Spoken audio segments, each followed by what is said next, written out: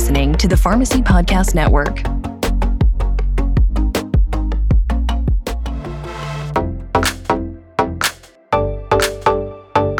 Hello, and welcome to Pharmacists United for Truth and Transparency, the PUTcast. PUT is a not-for-profit industry watchdog organization dedicated to exposing the truth about the shady, abusive practices of pharmacy benefit managers and how they affect American patients, healthcare providers, and taxpayers. On the PUTcast, we'll talk to pharmacy industry experts, influencers, and patients, always with the goal of bringing the truth, transparency, and solutions to America's prescription drug affordability crisis. Hi, everybody. Welcome to the PUTcast. This is Monique Whitney. I am your host, and I am also the executive director of PUT, Pharmacists United for Truth and Transparency. And today we are talking about a new report that has been published and distributed by PCMA, the opposition to our plan for PBM transparency. And I have two distinguished guests for our panel today. I'm excited to welcome Miguel Rodriguez, who is a frequent guest of ours. Miguel, welcome. Thank you.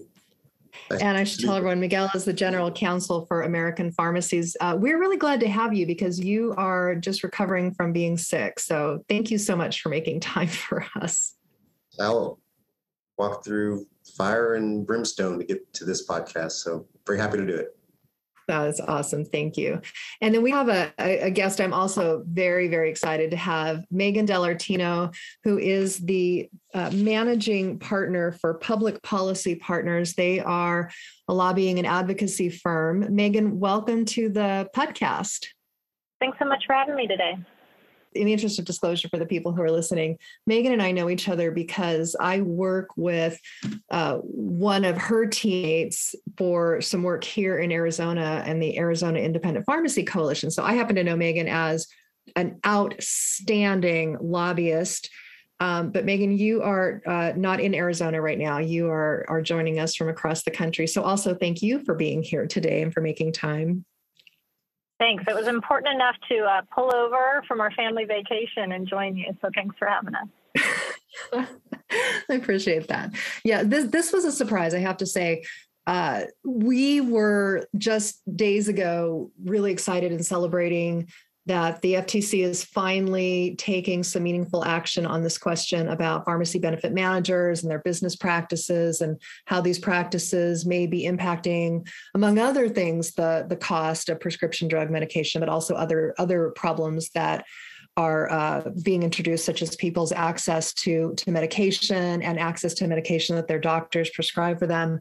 So with the FTC having announced that they are engaging with the study and then finding out that the Governor DeSantis in Florida, of all places, has launched a new initiative requiring greater transparency among PBMs in the state of Florida, we did not expect to see this working paper come out, followed by not one, but two articles that were authored by one of the authors of this publication. One was published in the Wall Street Journal and the other was published in Forbes. So what this means and why we're talking about this for people listening is my background, as many of you know, is in public relations and strategic communication. So as soon as I saw this coming out, my first thought was, aha, this is a PR offensive. It could only be that, just looking at the timing and then the high publication placement of their opinions. But then I wanted to have the advice of two people that are experts and whose opinions I respect. So Miguel and Megan, I want to just start by asking you, in each of your experience, how do you define a PR offensive, and how does something like this is clearly something that the opposition is investing money and time in, how does this affect them, their image, what they're hoping to get out of it, and our work trying to get transparency? And Miguel, I think what I'd like to do is start with you. Yeah, thanks, Monique. I mean, I think it is an obvious PR offensive. And I think the fact that it's so obvious is a demonstration of that it's a reaction to something. And we've seen a lot of different activity across the country at the state level, state legislative reforms, course, you mentioned the Federal Trade Commission's activities. CMS has been digging into this and in the process of modifying its rulemaking with respect to DIR fees. There's been a lot of federal legislation. There's just a lot of activity in the PBM space, and it is bipartisan. So that's something that's been very unique in all of the big policy issues facing the country, that you have a widespread bipartisan support for reforming PBM practices. And it's a widespread in terms of geography and levels of government. It's been in the courts, the Rutledge decision, and several cases following the Rutledge decision. So I think what we're seeing here, and with respect to the op-eds, these well-placed op-eds and a funded white paper to back it up, I think are a reaction to try to get the conversation switched in a way that is obviously to the detriment of the PBMs under the current, just the current momentum is against the PBMs. Are trying to switch that and get the momentum back on their side. I definitely think they're trying to change the narrative, right? Which is why they're launching it right now. And they're scared. Their practices are under a lot of scrutiny. And so the only thing that they can do is to go on this PR offensive so that what's happening in Florida doesn't start taking hold in other states. And, they're obviously, the way that they do business, their money is on the line. And so their only strategy, in my mind, is the one that they're launching currently, which is a PR strategy. So having said that, one of the things that I was interested in is the timing of this. I'd love to at some point talk about how PR and lobbying work together, but just right now, we're coming up on midterms. It is highly contentious. There are other issues that have now pushed drug pricing sort of out of the spotlight. And yet here they are having put forward this paper and doing these op-eds. The timing seems kind of odd to me, but am I right about that? Or do you think there's maybe like a strategic reason? And Megan, I'd love to get your perspective on that.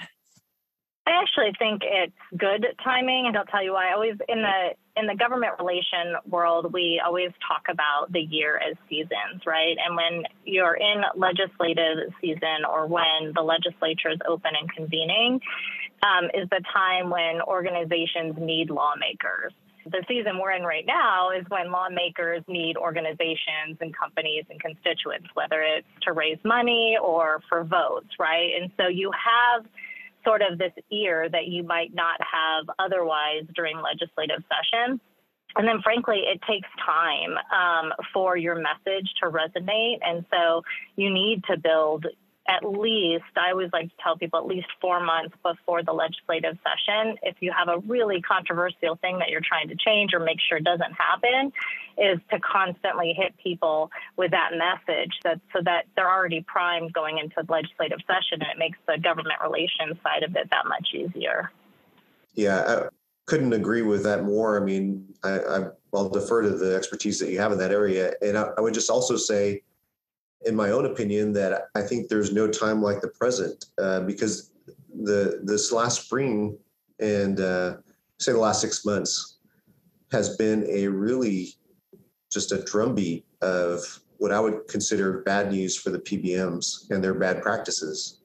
I want to just step back and say, I don't think that the opinion piece and paper are effective. I don't think they're effective in what they're trying to accomplish.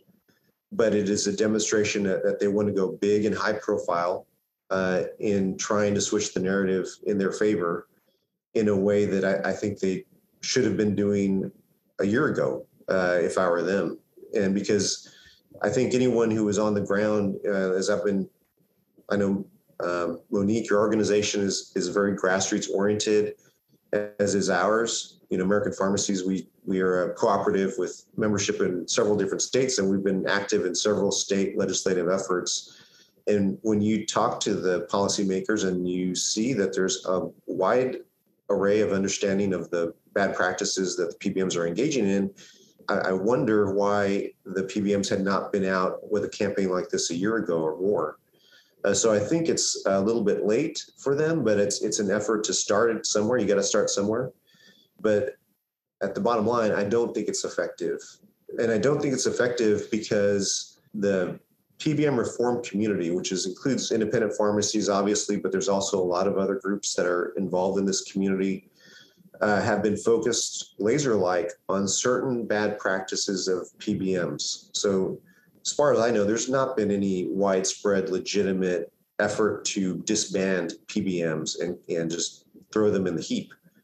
Instead, the reforms are very laser focused on particular bad practices. And instead, this op-ed and white paper seem to act as if the whole industry is somehow at risk of going away. And they're trying to demonstrate the value of a PBM as a whole when there's been no effort to eliminate PBMs as a whole, just certain bad practices that are harmful. And I think a more effective PR campaign on their part would have been to try to counteract the specific PBM reforms that have been sweeping the nation and are being talked about at the federal level as well, and try to answer them on their own merits. I'm not saying they could do that, but they certainly would be more effective if they tried that strategy rather than simply trying to make a defense of PBMs as a whole.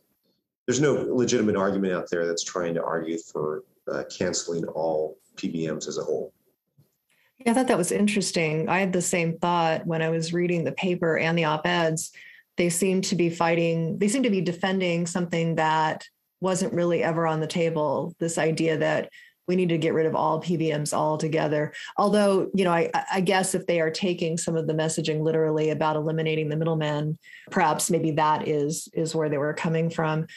Politically, they did something interesting, and at least in the Wall Street Journal, what I noticed is right out of the gate, there seems to be this almost like snide comment about, congratulations, there's actually something bipartisan happening. It's blaming us, the PBMs, but you shouldn't be, and here's why.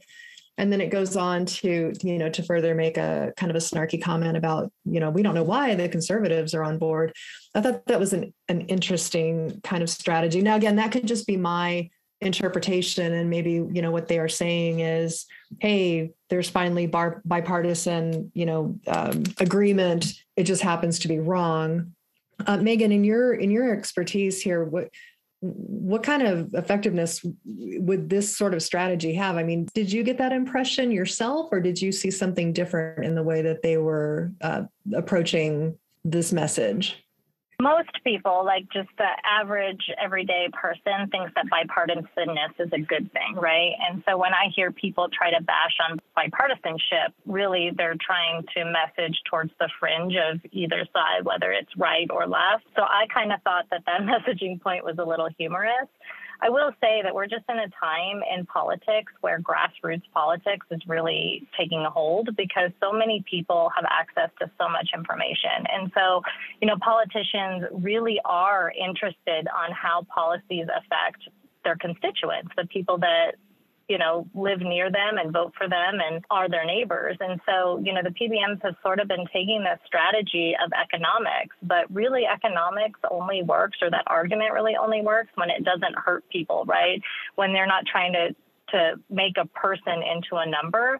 And I think we're in a world where most people, especially in healthcare, really do want transparency. They want control over, their access to healthcare, and frankly, want to trust their local doctors and pharmacists for making those decisions, not just somebody in a boardroom somewhere. And so I personally, I think even though they're launching this PR campaign, and clearly I think they're scared, they're definitely doing it in the wrong way. I think this would be a good time to get into the paper itself. It is very dense. It is 45 pages, and it talks about some various things about creating value. Now, I will be the first to admit that, I am not the world's foremost expert on, economics, for example, but I noticed that they used a term. To me, it appeared to be interchangeable with financial impact, although they certainly did not say that. They talk about the economic value of PBMs, and they did this throughout the paper. So they talk about PBMs create 145 billion in value annually. If PBM services weren't available, then employers would be forced to pay something like 58 billion to do these services themselves. Then they go on to talk about how, because they themselves as an industry pay out something like 22 billion to do the services that they do, that somehow creates a $168 billion return to the system, or as they put it, a 7-to-1 return on investment. I mean, it was the interesting numbers, in my opinion, not quantifiable, but again, not the expert here. Miguel, I was curious about what your take is here on what they're talking about. Yeah, and I think it's important to note that this paper, and it says right off the bat, it's paid for by PCMA, and it's not peer reviewed. You can read a lot into that with those simple disclosures. And of course, the op-ed, which was authored in part by Mulligan, also discloses that both co-authors are consultants to the PBM industry. So I think the credibility of the paper right off the bat comes into doubt. But just from the way they're presenting it, as I mentioned before, it's trying to say, if we imagine a world without PBMs, look how harmful that would be. Okay, and so again, it's countering an argument that's not being made. No one is making the argument for ridding the world of PBMs. So that's the first fallacy. And the other parts of it are that it's sort of deaf to some of the many litany of issues that are popped up with respect to the way PBMs utilize their power to do a lot of the things. For example, rebates. Certainly a rebate, all else being equal, could theoretically provide a benefit to reduce plan costs. But the problem with rebates is that by asking for a rebate from the drug maker starts increasing the list price of the medicine. So in order to pay for higher and higher rebates, the drug makers charge higher and higher prices for the drugs. And so, you need to account for the fact that every dollar, in fact, I was referring to some great work out of the USC Schaefer Center. One of the papers they had says that for every dollar increase in rebates, manufacturers raise list prices by $1.17. So it's not a net positive effect to have, for every dollar of rebate, there's a cost associated with it, and it's not a net positive.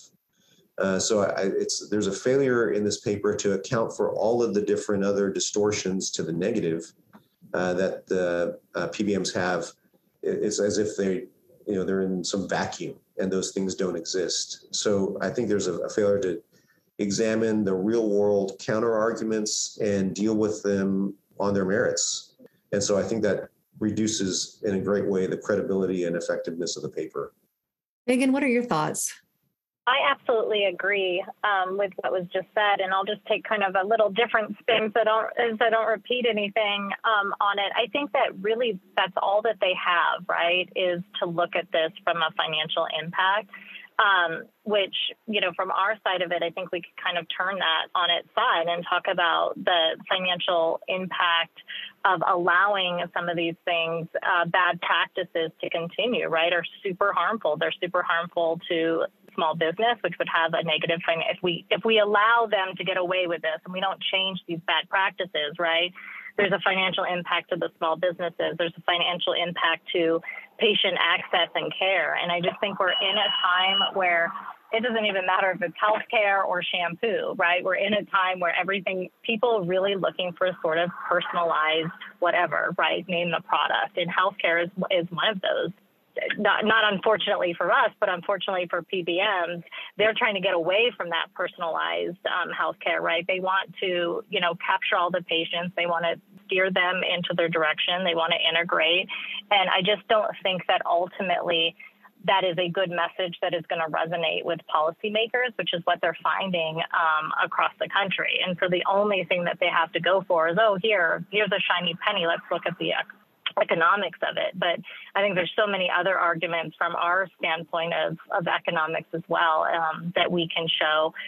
And frankly, what I think we have going for us is that we really do have sort of that grassroots network through you and others and doctors and pharmacists and so on and so forth. Obviously, we don't have same amount of money that you could put in to a campaign or a paper like that, but we have so many more resources and bodies that truly have a personalized interest with lawmakers that, frankly, I think makes a greater impact than that paper does. And I appreciate you saying that, because one of the things that I think sets independent pharmacy apart is because these are healthcare providers who are independent, they have access to information that some of these larger chain retail pharmacists, who work for a pharmacy that's owned by a PBM like CVS, for example, they don't necessarily have access to the information. They know something's not right, but they're not able to perhaps articulate it, or maybe if they do understand, they're not able to articulate it as well because, of course, who they work for.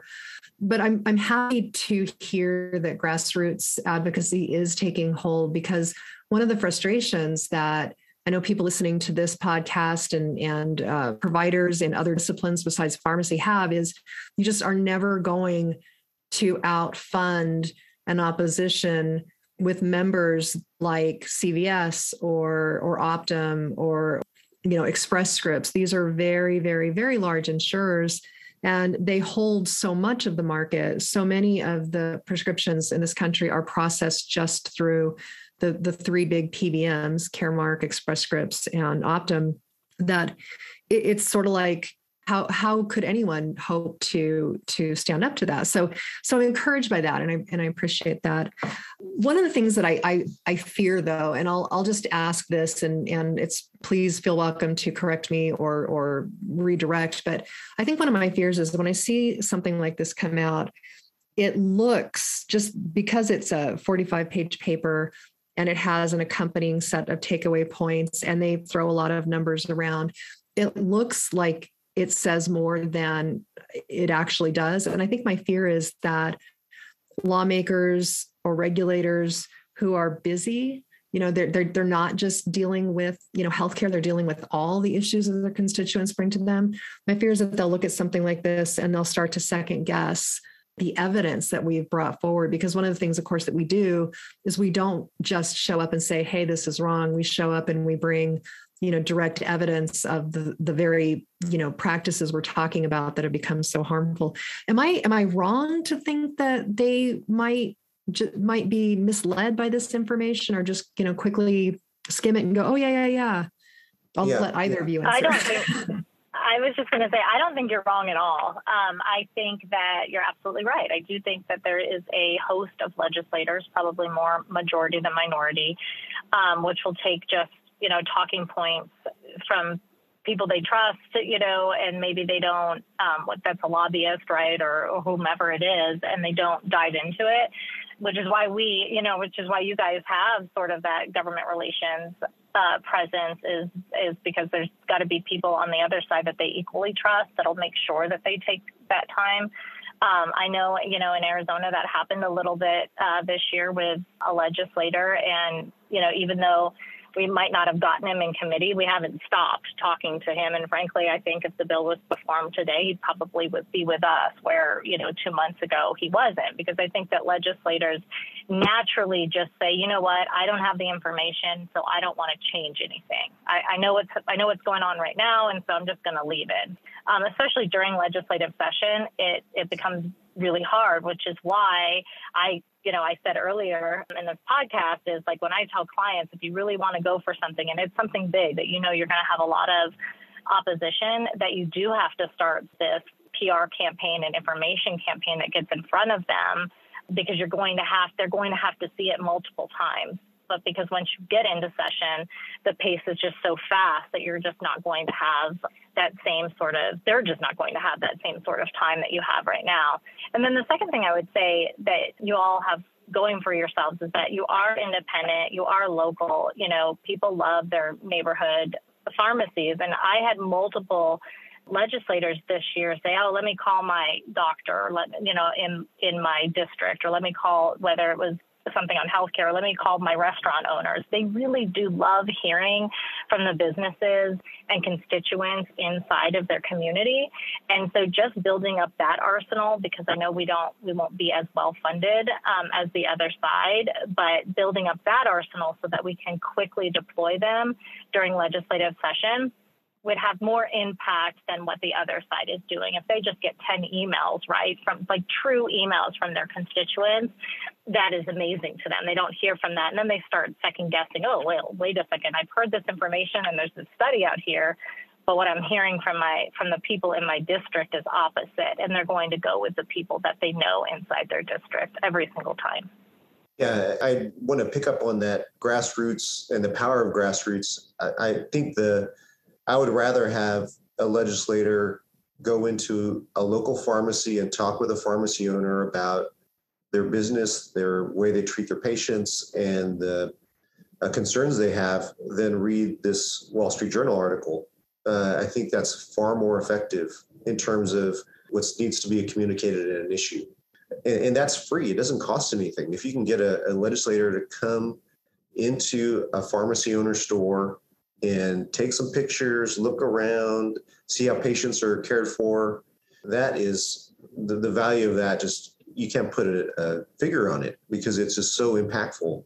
And as Megan said, I've seen that so many times on important PBM reform legislation where a legislator says, well, I'm going to call up a person that they know that's in their hometown that owns a pharmacy, and they're going to ask him about these issues. Does this sound like this is going to fix the problem that they're facing? And those are the experts that they rely on to help them make their decisions. So that's a far more effective way of communicating these things. I do want to say also that I think there's another audience for this article beyond just policymakers. And I think part of the audience that the PBMs are trying to reach are business owners with health plans. I think they're trying to win over as allies in the legislative arena business owners who they can scare into thinking that if PBM reforms pass, that healthcare costs will increase. And they want them to be their allies at the Capitol, because then they can have a local constituency to counteract the healthcare providers, which are very much allied in favor of PBM reform.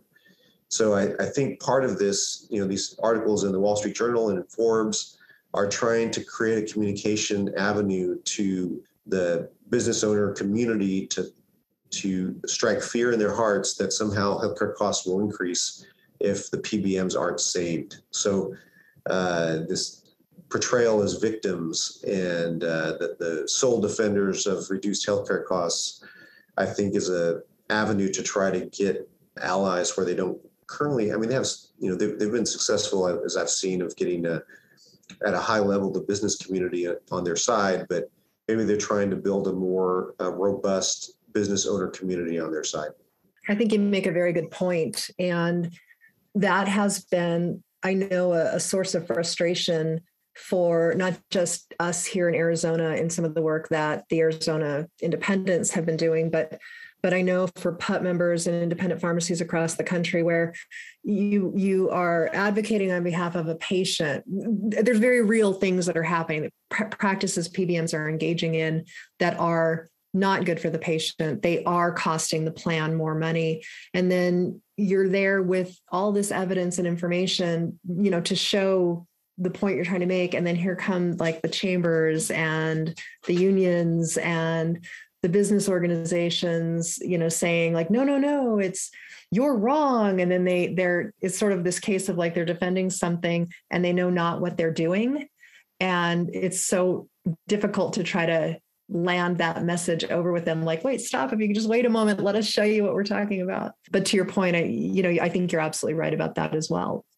I would agree. And I think you've kind of seen them sort of take over, right? The state chambers and some of even the bigger, local chambers. But when you get down to like more of when I say bigger local, like, I mean, like the Phoenix chamber, right? But when you get down into a lot of these little towns or individual towns that also have the chambers, your local independent pharmacies could get into there and make that case of, look, we're not trying to get rid of them, right? We're just trying to get rid of their bad practices and practices that frankly take away control from your patients. And ultimately, your employees, X business, being happy with their healthcare and being able to take control and go where they want, it is going to make for a better, more productive employee at the end of the day. And so, I never think we're going to probably win the argument from like a statewide chamber perspective, because there it's just really, you have enough money, money wins the day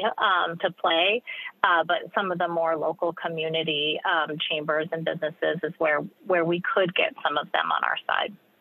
That's great, Megan. Thank you. And when you just made that comment about the chamber and the money, my heart just jumped like, yes, that's been my, personal experience. I know that's the experience of so many of us out there who are, advocates, independent advocates, just trying to share the information. And in fact, as we're talking about this, I'm thinking it would be wonderful to have you both come back and maybe talk at a future time about what could we be doing better to try to develop the relationships inside some of these chambers, because, they are also being affected by this. They may not realize they're being affected by it, but they're certainly being affected by that. I feel like I've got so many questions. I've got an attorney and I've got, a lobbyist, two people who are, just very, very, very good at what you do out in the world. But we only have a few minutes left. So I think, Megan, I'd like to ask you one real quick question, then I'll end as I usually do by asking for your advice for our listeners. But I'm just kind of curious. There are so many, myths that exist out there about lobbyists and the work that you all do. And I just love to get your perspective on the work you do. And if there's just, any of the things that people generally think about when they think of a lobbyist that aren't true, if there's anything you just like to dispel or set the record straight on, I just would love to give you the opportunity to do that for all of us who are listening today. That's like my favorite question, because we really are just advocates, right? We're no different than anybody listening. The only difference is that for my job, I'm going down there to, in this case, right, represent independent pharmacists, because those independent pharmacists can't take time away from their business to go down to the Capitol and meet with 90, members of the legislature and attend every, health committee or any other committee that a bill may get assigned to, right? Because that's a full-time job. And so people just don't have the time to do it. And so they hired those like myself and Diane, who works on these issues, to go down there and really be their voice. I mean, that is all we are. And as I try to tell legislators all the time, there's so much information that's at their fingertips that they should never go into anything thinking that they don't have enough information if they want it. And it's our job just to present them with that information and hopefully make the best case. And it's their job, to sift through it and see if they agree with it or don't agree with it. So I think sometimes the word lobbyist gets a bad rap or bad name, but really all we are is advocates for those that just simply don't have the time to get down there themselves because they're running their own business. That's well said. Thank you. Thank you so much. Well, we are coming to the end of this episode, and it has been a real pleasure talking with both of you. And you've certainly sparked a lot of thoughts for me as someone who is out there, having these conversations myself and advocating on behalf of myself as a patient, but also for the independent pharmacies that are PUP members and friends. What advice I'd love to get your opinion on this. What advice would you give our listeners? And Miguel, I'll start with you. With regard to either this paper that's been published or just when it comes time to, talk with a legislator or a decision maker of any kind, what would you want the listeners to take away and know that would make them either more confident or help them, I'm not saying this well, more effectively, I guess, share their message about what needs to be done or what needs to change? Yeah, first of all, I wouldn't be intimidated by the paper. The most effective way to communicate about these issues is directly, and those with the most direct access are actually the pharmacy owners on the ground talking to their own legislator. And so I would I would start there and just feel confident that that personal story is way more effective than just a 40-something page paper that most people will work their way to read the whole thing of. So I would start there. Then I would also say that there's a lot of other research that counters these arguments as a whole. And I'll just point generally to the USC Schaefer Center, which there's researchers there. One's Dr. Aaron Trish, and Dr. Karen Van Nuys, and they both have authored some fantastic research in this area that counters in a neutral, not funded by PCMA or any interest group, but from a neutral perspective, has analyzed the effects on patients and plans and the costs of certain bad practices, and is very effective and is coming to some fantastic conclusions which demonstrate for real reform is needed. So I think there's a lot of research on our side that we could throw back at any policymaker that's going to be favorable. And I think fundamentally the messages that we're trying to convey are really, they're winners. And that's why there's such widespread bipartisan support. We want to level the playing field. We don't want to be favored. We just want a level playing field so we can compete for patient access, so we can win the customer over with the value of the pharmacy services that pharmacies can provide. We want to give the patient the choice where they want to go. So we're not against mail order. We're only against mandatory mail order, the forcing a patient, making to go somewhere where they don't want to go. We're against conflicts of interest where the PBM owns the pharmacy, where the PBM can dictate where the patient gets to go and forces them to go to the pharmacy that they own. So these are all common sense reforms and areas of argument that are just winners, because they're things that anybody who's gone through kindergarten would know, because this is just a matter of simple fairness. And so these are very great arguments to have, and I'm glad we're on that side and not on their side, trying to obfuscate with these papers which are missing the mark. So I'd say stay confident. Don't worry about the money. Don't worry about the papers that they're trying to cloud the issues, and keep your foot on the gas pedal, because they are worried. That's why this paper is out there, and we got to make sure they stay worried. So keep the foot on the gas and keep out there increasing activity and advocacy around the country. That's awesome. Well said. Thank you. And Megan, what about you? What advice do you have for our listeners? I just say get involved. I know sometimes people think it's scary having to talk to their legislator, but I got to tell you, they love hearing from people inside their legislative, which is probably the thing that really can convince them the most. So, pick up the phone, send the email, get to know your legislators. It's how you can have the most impact. Thank you. That's just perfect. That's what we say here at PUT, and you just echoed that. Thank you so much. All right. Well, Miguel and Megan, thank you so much for taking time to be with us today. And for everyone listening, thank you for joining the PUTcast. The paper and the takeaways will be available on the PUT website, truthrx.org. In the meantime, everyone take care, and we'll see you next month.